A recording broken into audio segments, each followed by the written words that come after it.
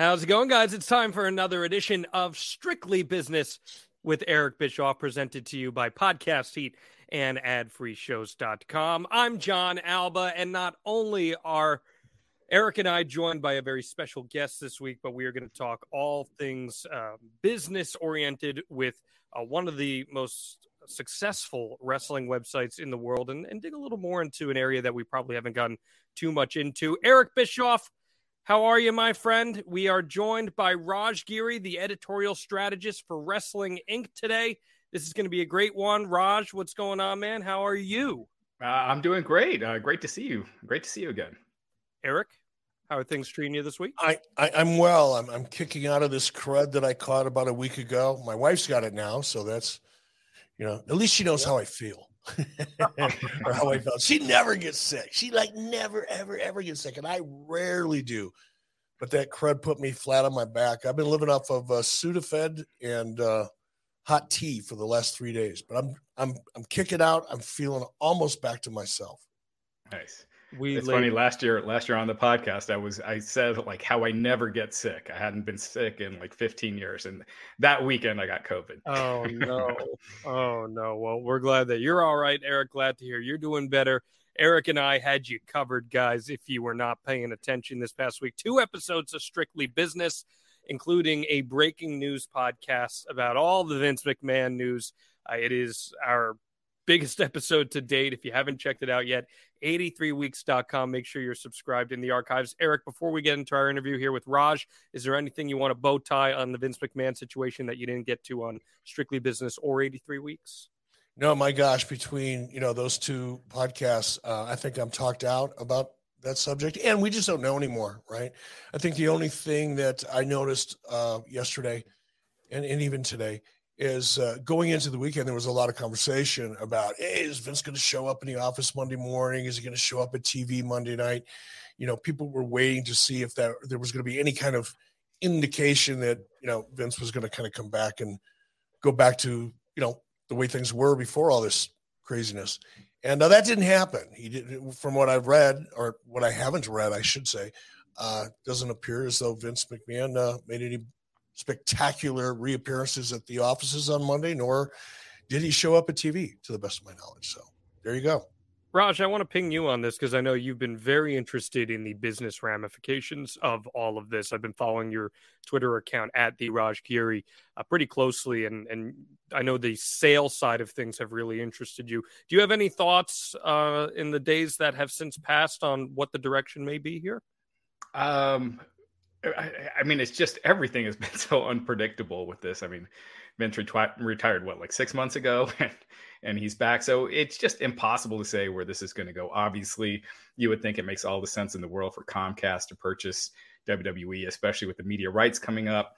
Between SmackDown and Raw already, it's $500 million, plus Peacock is another $200 million a year. So that's 700 without increases. So with increases, that would probably cost him about close to $1 billion anyway, or between those 3 properties, not to mention NXT, which is a small piece of the puzzle. But so yeah, it just makes all the sense for Comcast to purchase it, because the WWE's market cap is $6.5 billion right now. But if they spent $7 billion, let's say, on it, and they were going to be spending $1 billion on media rights anyway, you're recouping that in 7 years. But also you can add other WWE programming and do other things. So it just that one just makes all the sense in the world. Raj, you're an entrepreneur, and we're going to learn a lot more about you, and I'm going to learn a lot more about you. But clearly, you're a very successful entrepreneur, businessman, and you probably have a better perspective, perhaps, on a potential sale or acquisition than I do in many respects. But I want to ask you. You talk about Comcast. Is there any other, aside from recouping the investment over the course of 7 or 8 years, whatever that ends up being, is there any other strategic value in controlling and owning a property like WWE beyond just the potential revenue upside? Well, it has a built-in audience, but Eric, I think as you've seen, over the years, and when you were running WCW, a lot of times that wrestling audience, you can promote something else to that wrestling audience, but they won't follow. I always remember that Nitro, where the end of the giant Hulk Hogan match went through Robin Hood, and that Robin Hood did a gigantic rating, and then it faded away after that. Those wrestling fans didn't stick with it. So I just think with sports media rights going up and up and up, at some point, you got to think with streaming coming in, it's got to hit a plateau. People have been saying that for decades, but and I think that's why right now it's such a great time to look at a sale, because you're starting to see your Warner Brothers Discovery really cutting back, and you're starting to see the warning signs of people saying we're paying too much for content, we're paying too much for media rights, and so it seems strategically like the perfect time for them to look at a sale, and for a media company like NBC that's just paying so much for it to finally own the property, and then they could spin it off and do reality shows. And one of the things you look at every week, and when you talk about how great wrestling is doing on cable, you also got to look at the competition on cable. There's more cable channels than ever, but no longer are companies putting their big shows on cable. Yellowstone kind of came before everyone was moving to streaming, but all the Yellowstone spinoffs, 1883, 1923, they're all moving to streaming, and House of the Dragon, and all these other shows, streaming is where the focus is at. So cable just keeps getting weaker and weaker and weaker. And so cable is basically just Fox News, football, sports, and wrestling right now. And again, and I'm digging here because I'm venturing into an area that I don't know a lot about, but I read today that Liberty Media may also be in the hunt, so to speak. But when it comes to negotiating, a company like Comcast controls a lot of cable outlets, right? Mm-hmm. I mean, I think they probably control more local cable outlets than just about anybody in the country. Does having WWE or another extremely popular brand like WWE, having that under your roof, does that give you leverage in negotiating going forward in terms of cable fees? Well, I would think so. I mean, in general, Comcast right now, NBCU, with media rights deals already, they have, the right of refusal. I mean, or the right to match an offer if they get another media rights offer for Raw. And I think WWE is such an important part to their library that they're going to want to, match any offer that's made to the company. As far as Liberty Media, I saw that CNBC article that listed, potential suitors for the company. And it was basically any company that can afford it, any media company that can afford it. Mm-hmm. And you could see the advantages that Disney would have by having, WWE under their umbrella. FX averages, 450,000, something like that in prime time. And that's what USA Network averages without WWE programming. So you move WWE to FX, which is owned by Disney now. All of a sudden, they're beating USA. You're number one. Or yeah, you're up there. So it makes a big difference to that portfolio, depending on how much they're looking at cable, keeping FX strong. FX is getting the XFL next year. Or this year. So, but I didn't even think about that, man. That's another kind of good fit. If you're programming a network and you're looking at your audience and going, okay, who are our audience? And you're going to take a run at XFL, particularly because of the association with Dwayne Johnson, obviously. Right. I mean, that's a brand coming out of the chute with Rock attached to it. And I'm sure he's going to be a big part of the promotion of it. That also makes Fox a lot more interesting than I thought before we sat down with you. So thanks for that perspective.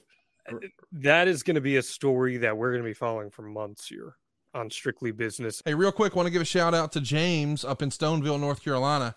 He's a friend of the show. Hell, he's a friend of the family now. We were able to go ahead and help his family recently save more than $1,200 a month. Really think about this. My man Robbie didn't save $1,200 one time. He's going to save it each and every month, all because he went to savewithconrad.com. He left us a 5-star review earlier this week, and he said this: from the first phone call with Christian, all the hard work Diane put in, Jennifer taking time to explain things and help me understand where we were at with the deal, right up to Steve helping me get this survey through. Nothing but professionalism all around. Dealing with First Family has helped us to the point we've cut $1,200 a month off our bills. I can't say enough about the team Conrad has assembled. I highly recommend First Family to anyone looking to purchase or refinance their home. Thanks to Conrad and the entire First Family team. No, thank you, James, for the great review, and congratulations on saving $1,200 a month. And oh, by the way, you can skip your next 2 house payments. It's real, folks. SaveWithConrad.com can help you. We're licensed in more than 40 states, but if you've got credit card debt, if you're looking to save money on your monthly payments, if you're looking to pay your house off faster, or even buy a house with no money down, SaveWithConrad.com is your hookup. Holler if you hear me. That's SaveWithConrad.com. NMLS number 65084, equal housing lender. And oh, by the way, you don't need perfect credit. You don't need money out of your pocket. What are you waiting for? Find out how much money you can save for free at SaveWithConrad.com. And I'm sure, Eric, we will get to talk to others about it at length in the ensuing weeks. But Raj, we really wanted to bring you on because a few weeks back, we did a series on the editorial side of wrestling news sites. And you obviously have editorial experience, but what has really captivated me about you, and I know that Wrestling Inc. is one of Eric's favorite wrestling websites, is that you are so skilled in the business side of the operations, and you got into the game very early on before the big boom of the wrestling site. So we would love to pick your brain about how you were able to navigate that space and leverage wrestling website success into other ventures for yourself as well. And we're so appreciative that you joined us here on Strictly Business. So let's turn back the clock or so to the mid 90s. I know you'd been a wrestling fan for a long time. Where does the idea for Wrestling Inc. come about for you, Raj? So actually, I was at this engineering college here in Colorado. It's called the Colorado School of Mines. And a couple of years in, I was like, God, I just hate this. I hate engineering. But the problem was I didn't like anything else. And I was a big wrestling fan from basically 87 to 93. I was like hardcore, watching everything, buying all the pay-per-views. And then it faded away. And Eric, I have you to thank for it. Once Nitro started, in late 95, then my interest started peaking. And then I was back in, early 96. When the NWO started, I was fully in. And I just got so interested. So I was like, I need to move away from engineering. I'm buying a computer. This internet stuff is starting to take off. I want to learn how to make a website. And so I needed a topic. I picked wrestling. And so I just went to this company called GeoCities that they gave out free websites. And so I created an account, picked a name, and it was called the Wrestling Gazette. And I basically was just posting my opinions on Nitro and Raw. And then it just took off. I remember the first day I had like 8 visitors, and I was like, oh my gosh, 8 people just saw what I wrote. And I just got hooked, and I never thought this would become, a full-time job or anything I could make a living off of. But I was like, this was so much fun. And I just got more and more into it. 1997, it got big enough that I got its own domain name, moved it to wrestlinginc.com. And yeah, the rest was history. And I used the stuff I was doing with Wrestling Inc. to start other websites and other companies. And, tell us about that. Tell us about that. How did you do that? Yeah. Walk us through that, man. Sure. So my first job out of college in 98, having Colorado School of Mines, it's a really good engineering school. On the resume was great, but they saw the Wrestling Inc. and they're like, oh my gosh, you built this. And so I was hired immediately. I met a guy who is not of Indian descent, but we started a site called IndianDating.com because at the time I was born here and in the US, and a lot of the websites out there for Indian singles were based around like marriage. And most of the people I knew, they weren't looking for marriage right off the bat or, looking for it eventually. And so I was like, this would be a great site. There was really nothing like it at that time. So we started the site called IndianDating.com. And can I ask you, I'm sorry, I hate being interrupted and I hate interrupting others, but such interesting points here. When you and your friends said, okay, let's come up with an Indian dating site, not necessarily for people that are interested in marriage, but for casual dating, Were you targeting Indians such as yourself, members of the Indian community such as yourself, that were really born in the United States, had more of a U.S. kind of culture that influenced them throughout their lives, as opposed to the traditional Indian culture who may not be comfortable with what we do here in the country? Exactly. Yeah, we were targeting U.S., UK, Canada, and then the metro areas of India. So, but then also it was open. We had lots of non-Indians on the site, and oh yeah, I created that graphic. Look at that! Wow, yeah. Doesn't get much more 90s than that, Raj. Look at that. Yeah. It's whoa, that's a blast from the past. But yeah, that was something that Wrestling Inc. was started as just a hobby, and this was started as a business, and it took off. And how did you leverage one into the other, Raj? So I would actually run ads on Wrestling Inc. when the site started. So actually, the first thousands or so members, the majority were not of Indian descent. So, which was, great. We started doing a bunch of singles events and stuff where, a good majority were not. But so I kind of used Wrestling Inc. to leverage that into IndianDating.com.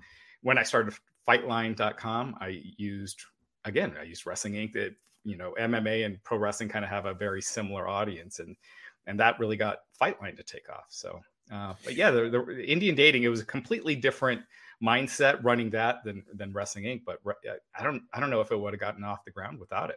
Yeah, it's so fascinating because, and I'm going to go into the weeds just a little bit here, but if you read any of the biographies about Ted Turner, and there was one in particular, I wish I could remember the name of the book, but I think it was maybe one of the first books about Ted Turner, because I read it while I was working for him. And in that book, there's a portion of it that describes why Ted Turner was such an advocate for professional wrestling with regard to building his network. Mm-hmm. And if you look at the TBS programming grid from back in the early days, it's a lot of Andy Mayberry and Beverly Hillbillies and,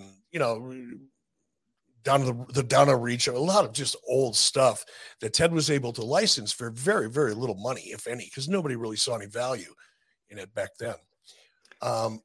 But Ted believed firmly that in addition to that, because you have to program, 24 hours a day, you've got to program it with something. But Ted believed, according to this book, that wrestling, and the wrestling audience in particular, was dependable, was consistent, and was a lot larger than most people thought it was. And Ted believed, and yes, he was a wrestling fan, I think a casual wrestling fan, I guess, if you put him in a box.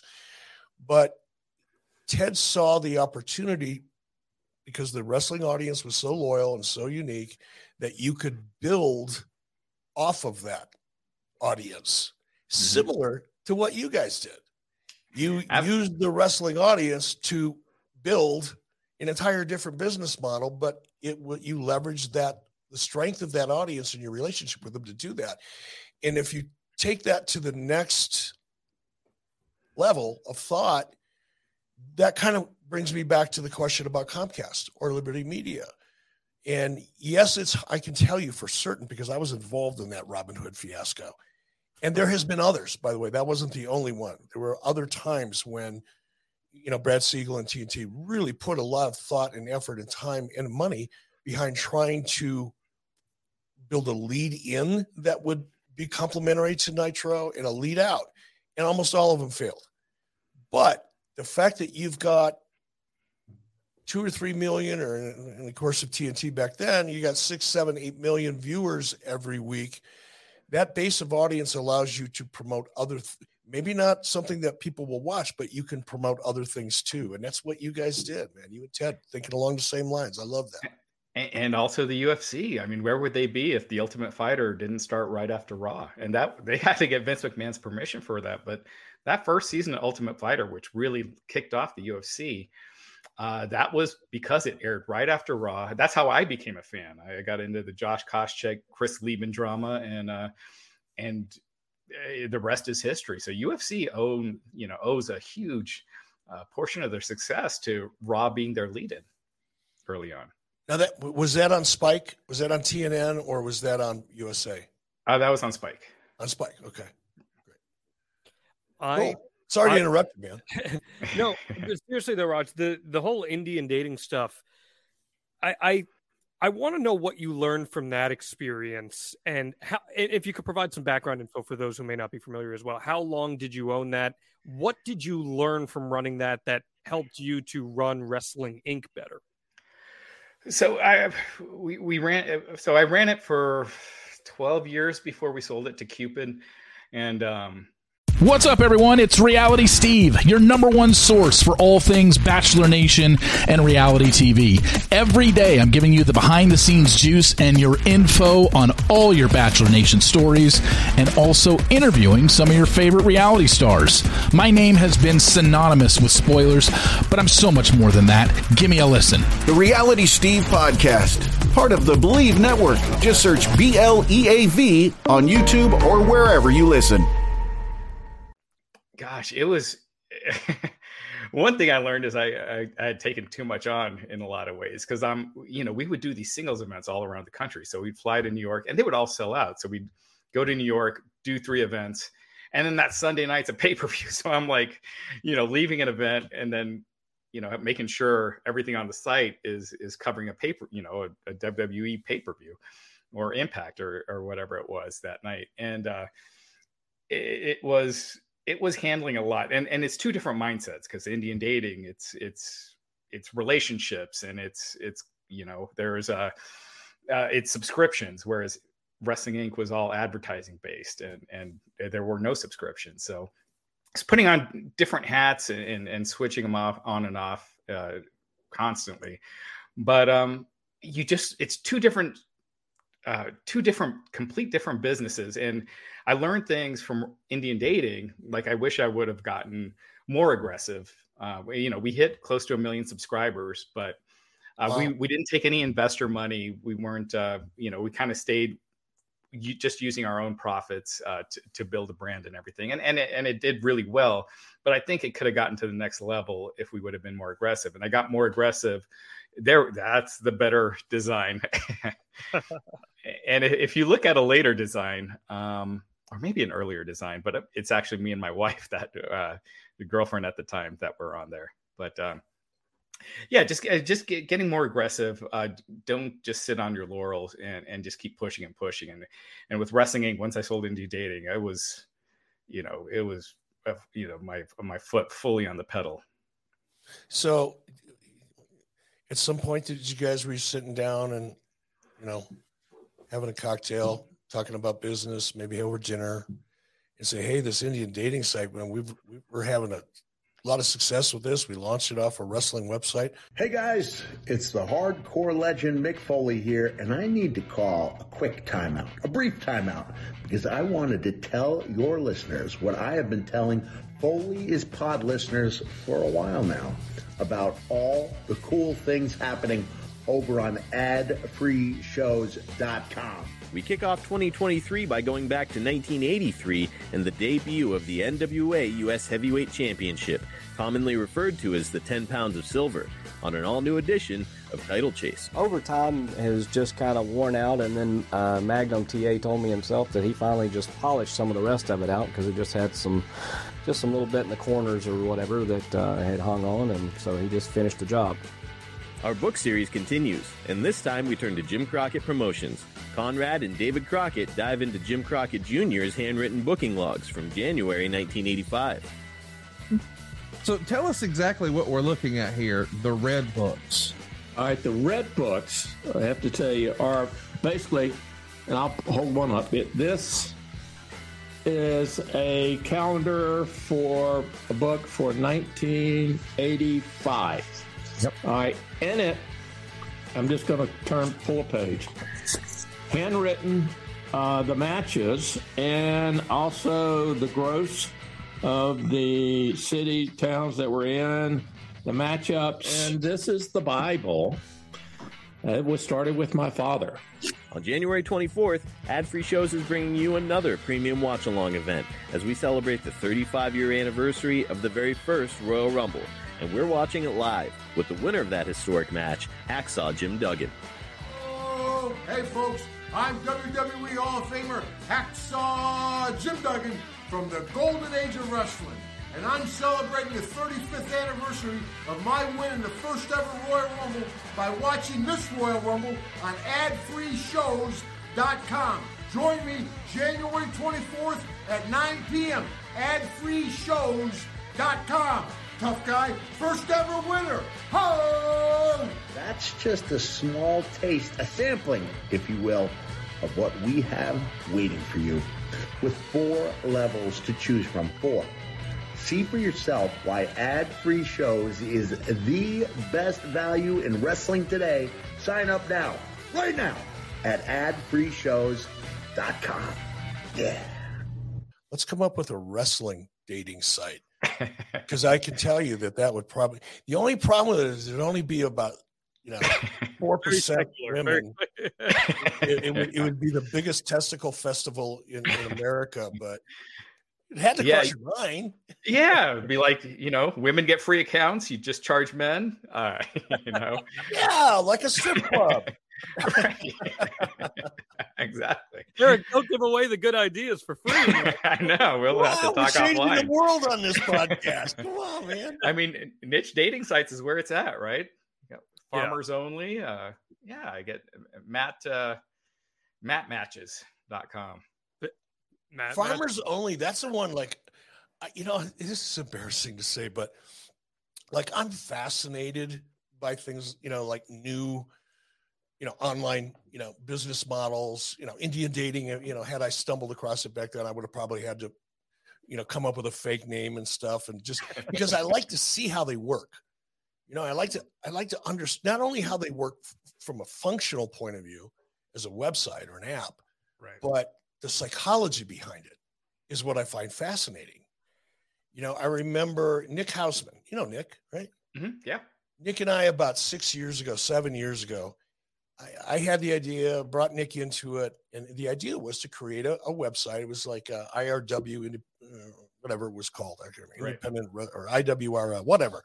It was a website though and we were going to aggregate independent wrestling, guys that produce their shows for their local market, but they produced them, and we're going to, kind of just aggregate all that and have like the largest independent wrestling, single point of purchase, I guess, if you will, or stream. And somewhere along the line, Nick Hausman said to me, he goes, Eric, this basic model, there's a lot of girls out there that would, probably enjoy the freedom and the flexibility and the safety and all the, that goes along with what became OnlyFans. Nick didn't know it at the time, but he was describing OnlyFans. Right. And now you look at that phenomenon, and we're here about, Mandy Rose and $1 million over 2.5 months, and it's just like, blah, blah, blah, blah, blah. Right. So there's a lot of stuff out there. So if I throw out a wrestling dating site, to you, I'm only half kidding. Yeah. Again, hey, it's is available for purchase there. So there you go. Come on. I know. And you could do the same thing. You could get a hold of Conrad Thompson. You guys could follow around. You could have it, and everybody would meet at StarCast. I've seen a little motion in the ocean going on out there in the crowd. What we did with the Indian dating events is, we limited it to, it would be like, 60 guys and 60 girls. So you're not, so you're proportionate. So you do that the same with mat matches. It doesn't matter if it's mostly men or women on the site, as long as these singles events, you keep it even. So, hey, I think you're onto something. We've got 2 days before this thing drops. So expect to get a call. No, let's get that domain. Expect to get a call from Conrad Thompson 20 minutes after the show drops. Yeah, doing those singles events at StarCast, that'd be huge. You got me thinking now. Well, I still have all the code too. Ooh, no startup expense. Ooh. It is 13 years old, but so the events aspect of that is very interesting, though. You had these meetup events with Indian dating. Did you ever think about how that kind of format could translate into a wrestling website and holding wrestling exclusive events, which is obviously something we know became a big thing, as Eric just mentioned, StarCast being one of them. But even I see like Post Wrestling just did a 5-year anniversary for just their biggest fans and subscribers and stuff like that. Was that ever part of the business model in your mind for in the earlier days of Wrestling Inc.?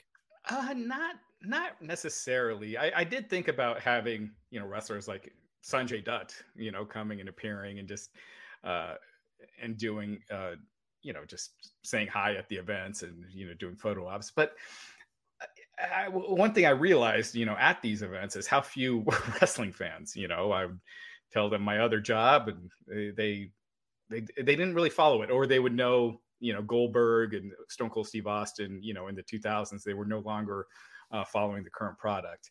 And so once Indian dating took off, there just really wasn't much synergy between the two. They were completely different. I don't know. This is the last pitch I'm making here, brother. I just thought about it. And if I go through to like my followers, like every hot chick that ever, retweets me or whatever, likes something, it's always some chick with an OnlyFans that's trying to suck me in. You know what I mean? And every once in a while I look at my followers and go, wow, I got some really hot followers here. But there might be some I know I do have some followers that are very attractive single women. So I'm just telling you, if you want to do some research, I'll show you my follower list. And there have been some wrestlers, formula. right? And there have been some wrestlers on some of those other dating sites. Truly, so, when I lived in Orlando and I'm on the apps and I'm swiping, the amount of pro wrestlers, including WWE signed pro wrestlers, I would see on dating apps was pretty surreal. So you never know. You never know. Now, Eric, hypothetically speaking, if I wanted to pitch a dating app for people who are fans of the best crab cakes in the world, well, who would we be talking about? Oh, we'd be talking about we'd have to go in. There'd be some kind of a strategic partnership. Maybe we could get Raj involved to help, create that deal. But there would have to be some kind of a deal between us and Jimmy's Seafoods, because there is no better seafood in the world than Jimmy's famous, effing famous seafood. And the beauty is you can go to jimmysfamousseafood.com, put in your order, and on any order over $125, excluding steamed crabs and fresh items, you can get free 2-day nationwide shipping by using the promo code WrestleBiz. And what am I talking about? This is the best stuff in the world. Maryland crab cakes, soups, chowders, oysters, signature steaks, desserts, gluten-free items. If you want to pick and choose, you can do that. If you want to pick their packages, well, they've got some fantastic ones, including 4 of the world's best colossal Maryland crab cakes, 2 different crab soups, crab dip, seafood seasoning, and their signature bay sauce, or even the tailgate bundle, the NFL playoffs, the postseason getting underway, Eric, 2 pounds of wings, full rack of ribs, pint of crab dip, crab cake mix. You can create your own package. I know you got that Rec Tech there. Maybe fire it up, get those ribs on there. Not too shabby, right? Good package deal there.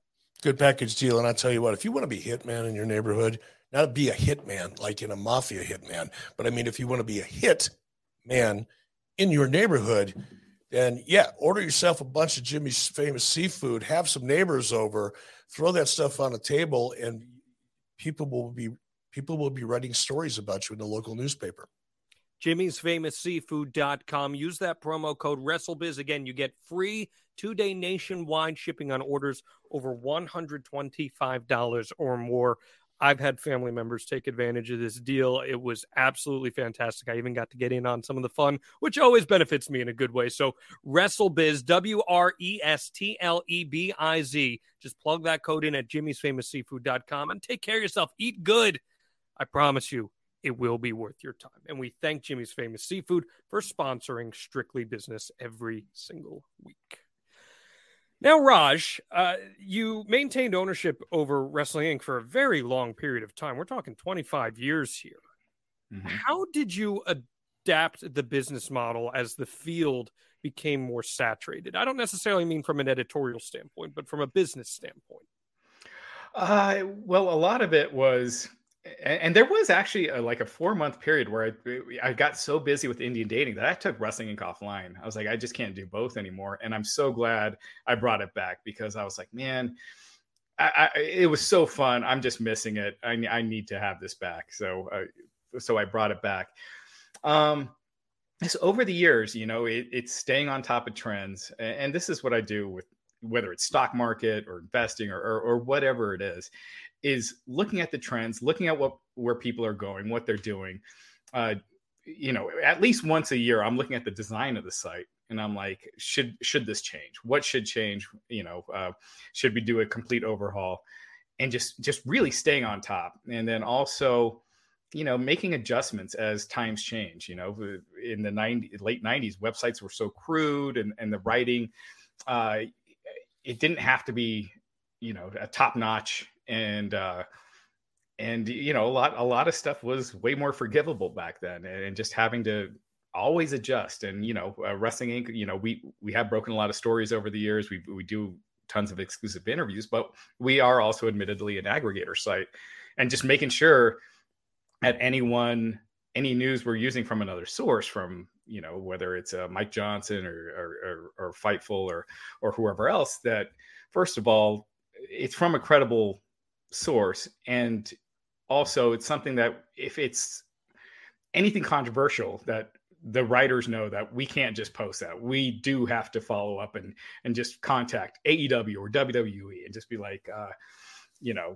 is there any comment that you have? So we can also include that, with those stories. So it's just always that keeping up with the times, keeping up with, how internet journalism works, and making those adjustments. There a period of time that you can remember business-wise where Wrestling Inc. really started to peak? Did that correlate with anything happening in the wrestling industry in particular? You know what? We grew year over year. I mean, when I sold last year to Static Media, that was our biggest year ever. Revenue-wise, by far, it was the biggest, it was the best we've ever done. Traffic-wise, we just grew every single year. And I think it was just more and more and more of the wrestling audience was now following it on the internet. In the late 90s, you probably had a small percentage. And again, when I think of like Ultimate Warrior appearing on Nitro, you saw the signs in the crowd. So there were people starting to follow wrestling on the internet. And it was, not a huge amount, but enough that people kind of anticipated that. They had, people had signs in the crowd and they knew it was a small percentage, but there were people that knew it was coming. And now everyone knows, when CM Punk was coming back last year, I mean, it sold out because of the internet and everyone knowing. So the percentage of wrestling fans that now follow on the internet it's just really high. And that helped our business year after year. You mentioned the sale to Static Media. Mm-hmm. That feels like something that's been happening with a lot of wrestling websites in recent years. WrestleZone, which was an institution in its own right, was sold to Mandatory. Now Wrestling Inc., another institution, is sold to Static Media. Why do you think there's interest in these wrestling websites for these bigger companies? Profitable.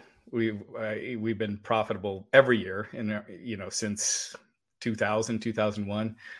And it's just something that it's year round, right? Like football, you're following it from like September to January. Everything has their seasons. UFC, you have, your peaks and valleys. Conor McGregor is not fighting every month or every other month. Your big stars, it's rare that you have those huge fights. So it's, most of the year it's these fights that aren't as big and you just don't have the same amount of interest year round. Whereas with wrestling, pretty much year round, there's something going on. It's just the traffic. Obviously, it peaks, late spring, early summer with WrestleMania and everything. But it's just consistent year round, and it's got a very loyal fan base that they're not just coming in here and there. They're going every day. I mean, the amount of return visitors that we have on Wrestling Inc. is just, it's insane. I think any other genre would love to have that, with movie websites and things like that. Again, it's when a big movie is coming out that people are really going, whereas wrestling, it's just, obviously there's going to be more interest when something big happens, but still when nothing big is happening, you're still getting that consistent traffic and that consistent ad revenue. What's so cool about this conversation is it parallels, again, the reasons why people like Comcast and Fox and Disney and anybody else would be interested in this content, because it is consistent. It has that loyal fan base. It's 52 weeks a year, and there's very little else you can put on your network that does. That's right. Where the value is. And it's just fun to hear this, man. It's like the same principles are true with regard to your wrestling website, and that your ability to sell it, your profitability from day one, for the same exact reasons that we're seeing 7 or 8 major conglomerates looking at WWE. It's the same thing.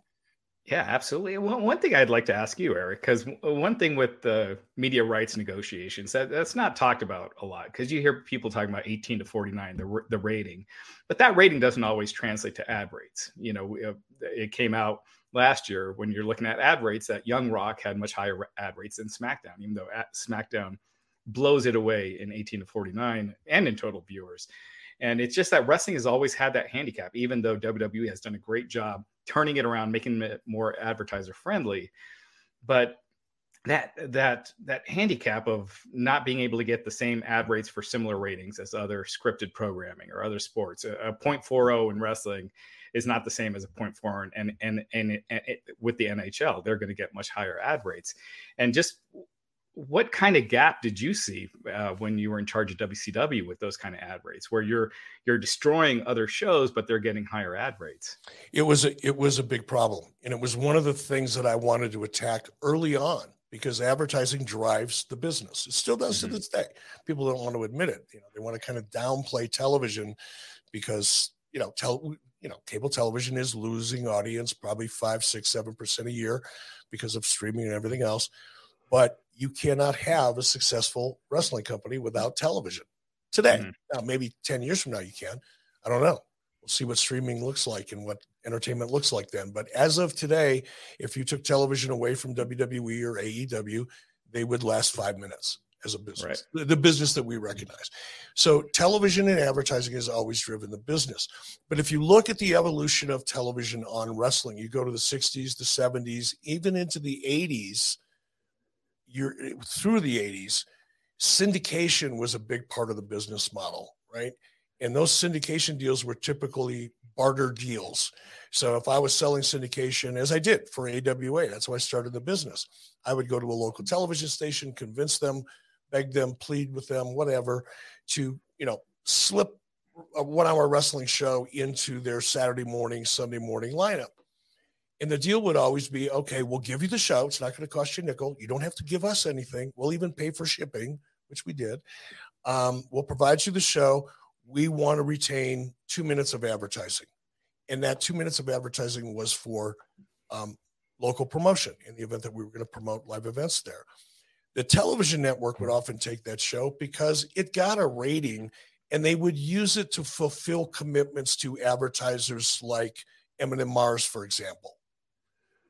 Because they were bottom feeders. They were opportunistic buyers. They weren't buying a wrestling audience. They weren't buying a baseball audience. They weren't buying a movie audience. They were buying a set of eyeballs. They didn't care where the eyeballs came from. They didn't know how old they were, whether they were males or female. They didn't care, just eyeballs. Mm-hmm. And as a result of buying eyeballs, they were able to buy at $3 cost per thousand, as opposed to someone who wanted to buy specifically in your show for $6 or $8 a thousand. Same thing was true in cable. Now, syndication kind of became less of an issue, even in WWE, probably by the early to mid 90s. The syndication world was just kind of collapsing, and everything was cable. About that time is when I really took over WCW. Now, I had exposure to the ad world business previously because I was in syndication. It's part of that. But really focusing on trying to get ad sales up and what we could do to increase traditional advertising, not opportunistic buys, but one of the reasons I did the deal with Randy Savage was because of Slim Jim. Slim Jim was a national advertiser. It wasn't an opportunistic bottom feeder like some were. It was a fairly attractive, I won't say blue chip advertiser, but one that advertised 52 weeks a year and had a significant budget. And I bent over backwards for Slim Jim, not because I wanted, well, yes, of course I wanted to keep the clients happy. That's part of doing business, but I wanted to make an example out of them in a good way. I wanted to show other potential big ticket advertisers that weren't opportunistic buyers, that were paying, if not premium CPMs, mid-level CPMs, because that would dramatically affect WCW's business if I could achieve that. And it took a lot of time because wrestling has a stigma. And you're absolutely right, Raj. You know, and it's funny because there's so much chatter about demos today and people correlating, for example, one program's demo and then comparing it to the NHL. That conversation was going on about 6 months ago or a year ago, 8 months ago. And they're two different things because you were so right on the money. A 0.40 in NHL, as the example you gave, is probably worth 2.5 times as much as a 0.40 in wrestling. So it's not apples and apples. It is in the eyes of the fans or those people who don't really understand the ad sales market. But wrestling has suffered horribly over the years. And you also pointed out WWE has done a great job of mainstreaming the product. You know, wrestling fans complained about, the Attitude Era was better because it was more extreme, and it was more provocative in a lot of different ways. It was targeted towards an 18 to 49-year-old audience. The problem with that is, and I've discussed this almost ad nauseum on my podcast and probably here too occasionally, is 83 weeks, is that you can appeal to the audience and you can satisfy the most vocal part of your audience that wants to see, a more salacious type of content or even a more violent. It's one of the reasons I always speak out when I see excessive amounts of blood, because I know that's going to throw wrestling back into that opportunistic buy category, as opposed to, I know wrestling's wrestling, but man, it's mainstream. And WWE is, I had a hand in it. I did things that attracted motor oil companies and things like that. And it worked to a degree, but WWE has really taken that to the next level and has gotten at least their ad rates up to the point, or to my knowledge, when I was there last, to the point where they're no longer opportunistic buys. They're mid-level, and in some cases, even blue chip level tier 1 buys. But it's taken 20, 30 years to do that.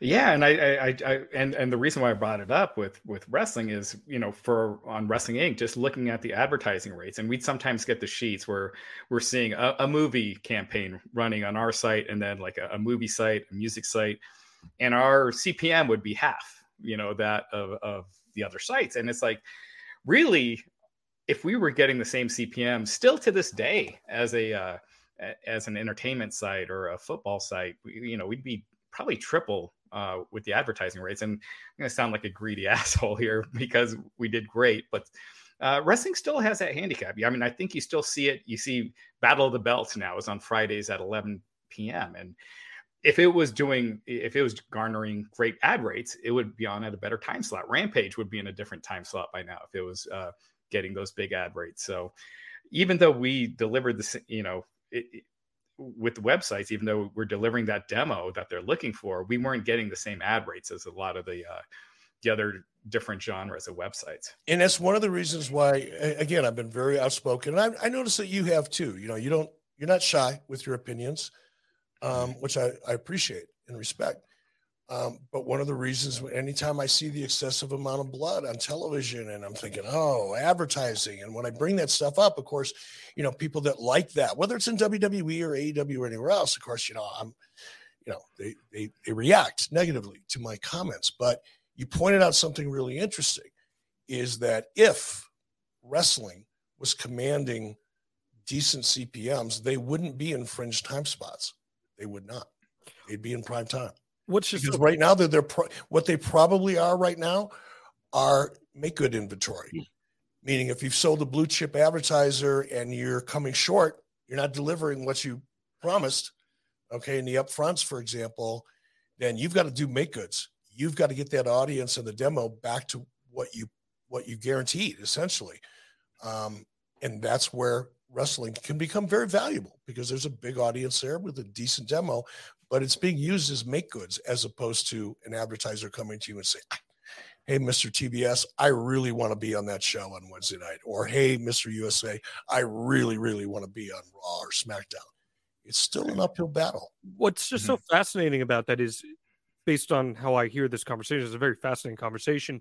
The disparity is in the optic, right? You mentioned the 0.40 doesn't mean the same thing for each one. And the optic in wrestling, well, it's this low-grade entertainment where people are getting beat up and all this stuff. Well, what is the biggest spaceship right now in sports advertising? The NFL.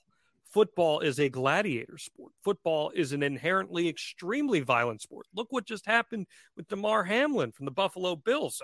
A man nearly died on the field. The NHL is an incredibly violent sport. So why, from an advertising perspective, and this is me genuinely asking here, why is there a difference in that sense?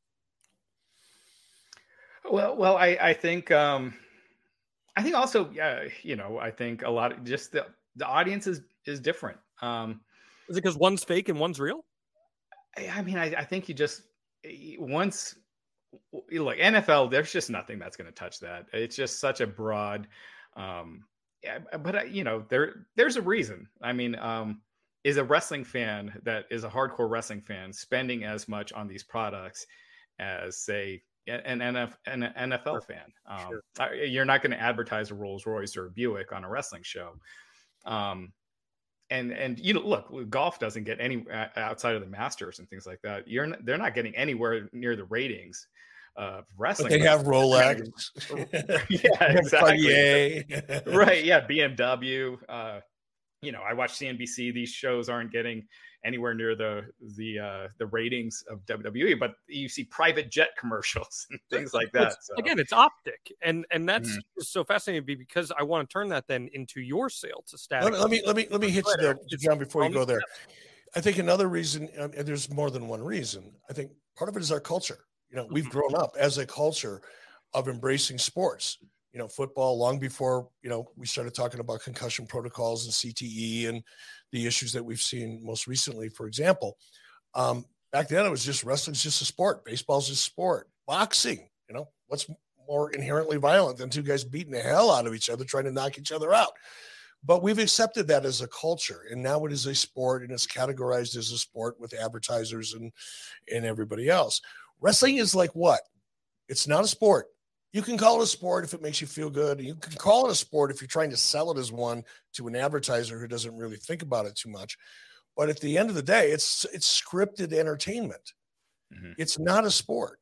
It's like trying to, somebody comes up to you at a grocery store and says, hey, can I get a dozen apples? And you say, well, look, I'm out of apples, but I got some bananas here. It's the same thing. Just have some bananas. No, it's not. Apples, bananas, sports, and wrestling. But wrestling as a non-scripted sport is like, it's not fish and it's not fowl.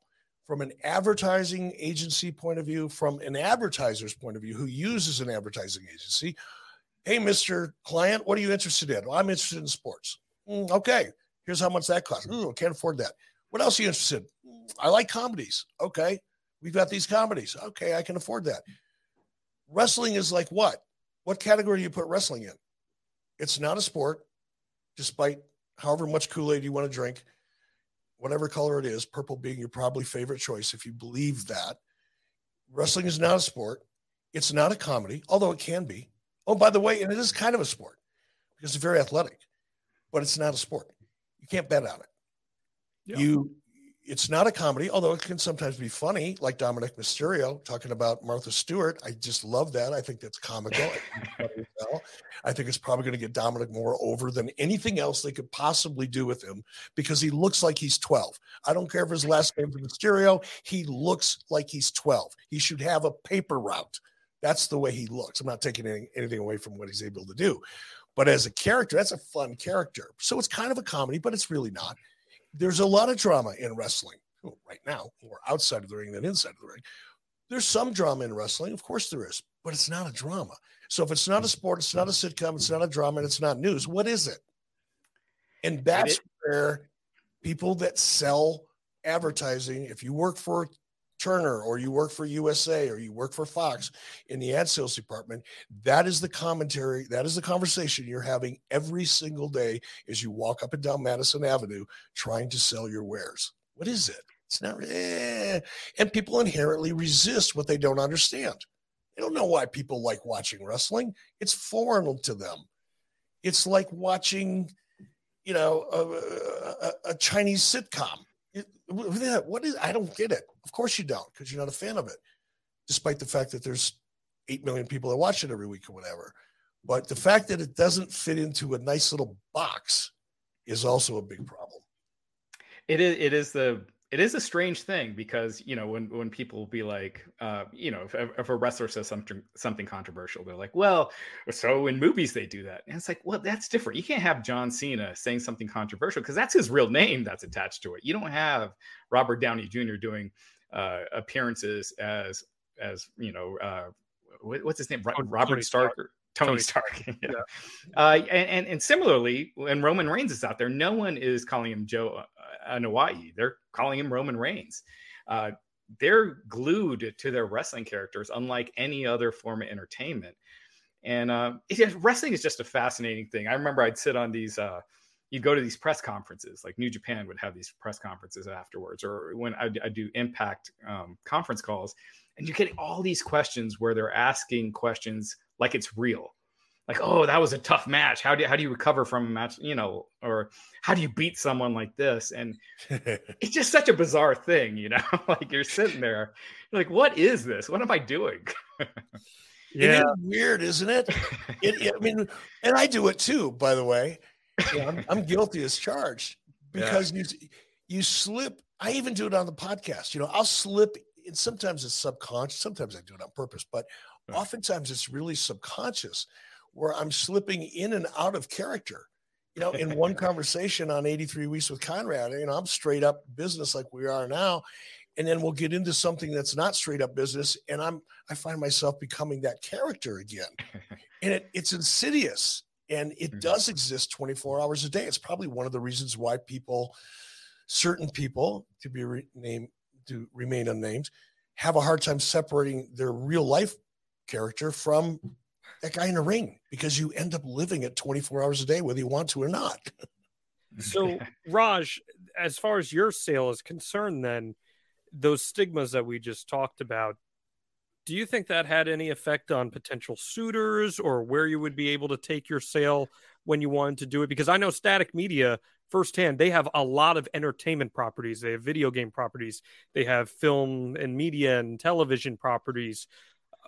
I'm curious if that had any effect on where you would take your business there. No. I like I mentioned, I've had other sites, fightline.com, which was an MMA site I started in the mid 2000s, Indian dating. And I sold those, and the companies that bought it, is it okay to cuss on this? Sure. All right. Fuck yeah. Come on. They didn't do jack shit with those. And they just went downhill. And it sucks seeing something you created from scratch, your baby, and then it just dies out. And so when Static Media, I had other offers. Last year I was like, man, it's 25 years. I'm spending more hours than ever. I'm up at 3 a.m. double checking my phone, making sure everything is running fine. There's no big news. I got 2 daughters. They're becoming teenagers. I'm like, I just can't. I've just burnt the candle on both ends. So I just can't do this anymore. So I'm opening it up to a sale. And Static, I saw what they've done with their other sites. They've all grown. Slash Film, Looper. They own a bunch of other entertainment sites, and I knew it would be in good hands. And they've done a fantastic job. And that was a huge part of my decision. And as far as the wrestling stigma, I don't think it affected the suitors that I had, but it did, again, like we were talking with Eric, with the CPMs and things like that, it does affect the sale price. Because if I was getting higher, if Wrestling Inc. was getting higher CPMs, the sale price would have been higher. But it is what it is. Again, I had to, I can't complain. It worked out fantastic. But it's just that thing with wrestling that it always there's always something kind of holding it back. And we're talking about, we're in a media rights negotiation here with AEW and WWE. And AEW, we don't know what kind of ad rates they're getting. That's not public information like the SmackDown one was. And the fact, with AEW, they get really great ratings in the demo for their night, but Warner Brothers Discovery didn't bring on ROH. They didn't bring on ROH TV. And if they were getting decent ad rates, you would think they would have made some sort of deal. So I'm cautiously optimistic, and just using my own personal experience and seeing the disparate, the difference in ad rates between wrestling and when I saw IGN getting or other entertainment sites getting. I'm always cautiously optimistic, but I do know the realities of what that is. And you're the first person I've heard express that, and I think you're right, again, right on the money, because as everybody, I'm not going to name names because I don't like always picking on people, but there are certain pretty high profile people in the internet universe that cover wrestling. One in particular that is constantly talking about ratings and demographics and things like that, and potential media rights deals and upsides and things. And Meltzer does it as well. But what none of them know, and none of them are talking about, and I'm not even sure they're factoring it into their narrative, is that if you don't know how well TBS is doing with their ad set, if they're struggling to sell AEW, for example, or Dynamite, because every advertiser out there that wants wrestling has the cream of the crop on Raw or SmackDown.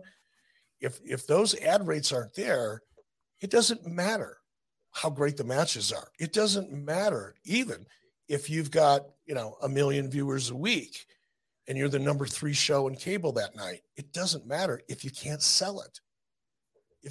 That's Absolutely. The only thing that matters is the ad sales and the success or lack thereof. And if anybody that's covering this on a daily basis that likes to get into the weeds and really sound or, attempt to dig into this, somebody needs to dig into that, because without that piece of the puzzle, any projection or prediction about what's going to happen with AEW and their rights is a wild ass guess at best. Now, the one thing I will say, Raj, like you, I'm optimistic for AEW. Again, I have no idea. There are a lot of things that suggest to me it's probably not a great franchise for them. But the one thing that suggests that it is they were, at least up until recently, and maybe they still are, they're apparently looking for bumper programming. They're looking for a lead in and they're looking for a lead out with Dana White's slap league or whatever that's called. That at least indicates to me that they want to try to build on the franchise. And that's a glimmer of hope for me if I was an AEW. Yeah. The positives are they do very well on their nights. The negatives are right now, ad rates are down across the board. You see why Google stock is so far down, because YouTube ad rates are anyone with a YouTube channel, they see the difference in, their CPMs from where they were 2 years ago. And Apple, all these media companies, they're hurting right now and with ad sales. And they're, Warner Brothers Discovery, they've slashed their ad sales team. So it's just a very uncertain time this year. And but again, their ratings are strong, but ad sales are down across the board with everything. So it'll be what's really weird, Raj, is you're right. Ad sales are down across the board for everybody. Mm-hmm. But I wonder why, because the economy, consumer spending, it's not like, consumers are now sitting on all their cash and afraid to spend any money. They're spending more money than ever, or at least as much as they ever have.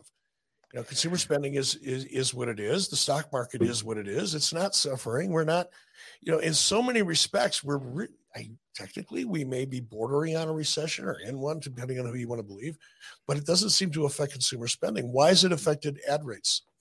Well, I think a lot of it is the companies themselves. You got Amazon, Google, all these giant media companies, Netflix, that their stock has just dropped tremendously over the past year, Apple. And so they're trying to cut back costs. And one of the areas where it's easy to cut back costs is advertising. So they're not going out there and advertising and spending.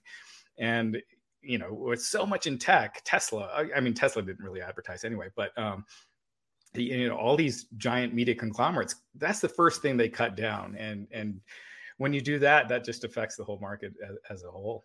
Especially a brand name too that is almost self-sustainable, like an Apple. Right. Yeah. It's really not. And Google, and Google as well. Right. Raj, you did a great job with Wrestling Inc. Any website that gets Eric Bischoff checking it every day, I'd say you're doing pretty successful in the wrestling realm. So, and you know what else you did, Raj? That there's another site that I follow. I wish they would do it. I'll have this conversation with them privately. But your mobile app, your regular site and your mobile interface are seamless. Mm-hmm. And they're very user-friendly, and you're not getting bombarded with ads while you're in the middle of a story and things like that. So great job on that too, because that's something that is a pretty advanced decision early on to really focus on that mobile app. Because back when you first started this, people were like, oh, who needs to worry about a mobile app? Right. That? 75% of the people that, are on the computer or on their desktop or their laptop. Well, that's flipped now. Last I checked about 4 years ago, it's exactly the opposite, where 70% of the traffic comes from mobile and a smaller percentage comes from traditional laptops or desktops. Yeah, I mean, that's been my thing from day one. If I find something on the site that annoys me personally, I don't care how much money it's bringing in. I'm nixing it. If there's 2 ads jumping out, that's it. It's got to go. It cuts our revenue, but if I can't stand it, it's gone. And so I always try to make the site. I can tell that John is about trying to wrap this up. So before we go, in case I forget, what's the best Indian restaurant in Denver? There's a new one that opened up that we just started going into called Coriander. And I heard, I listen to your podcast all the time. I heard the one you mentioned in Las Vegas, so I'll have to check that out. We're going to Vegas here. Here's the deal. Well, first of all, you're probably much more of a connoisseur of good Indian food than I am, because I don't have a lot of options where I live. Although, you know what's really cool?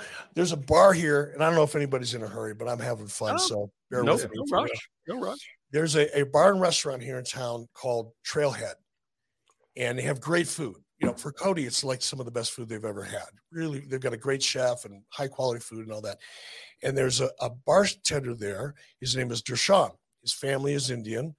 And ironically, they live in Wyoming, on the eastern side of Wyoming. They own hotels, motels, and things like that. Dershan moved. He's a young man, about 25 years old, super guy. And we got to talking. I had to ask him about Indian food because I want to know, right? And we're talking about Indian food. And he came over to my house. He and another bartender friend came over to my house and prepared butter chicken. Wow. For us. I mean, they made everything. It was just butter chicken. I mean, they had naan and they made everything in my house. My wife and I just sit back, had a glass of wine.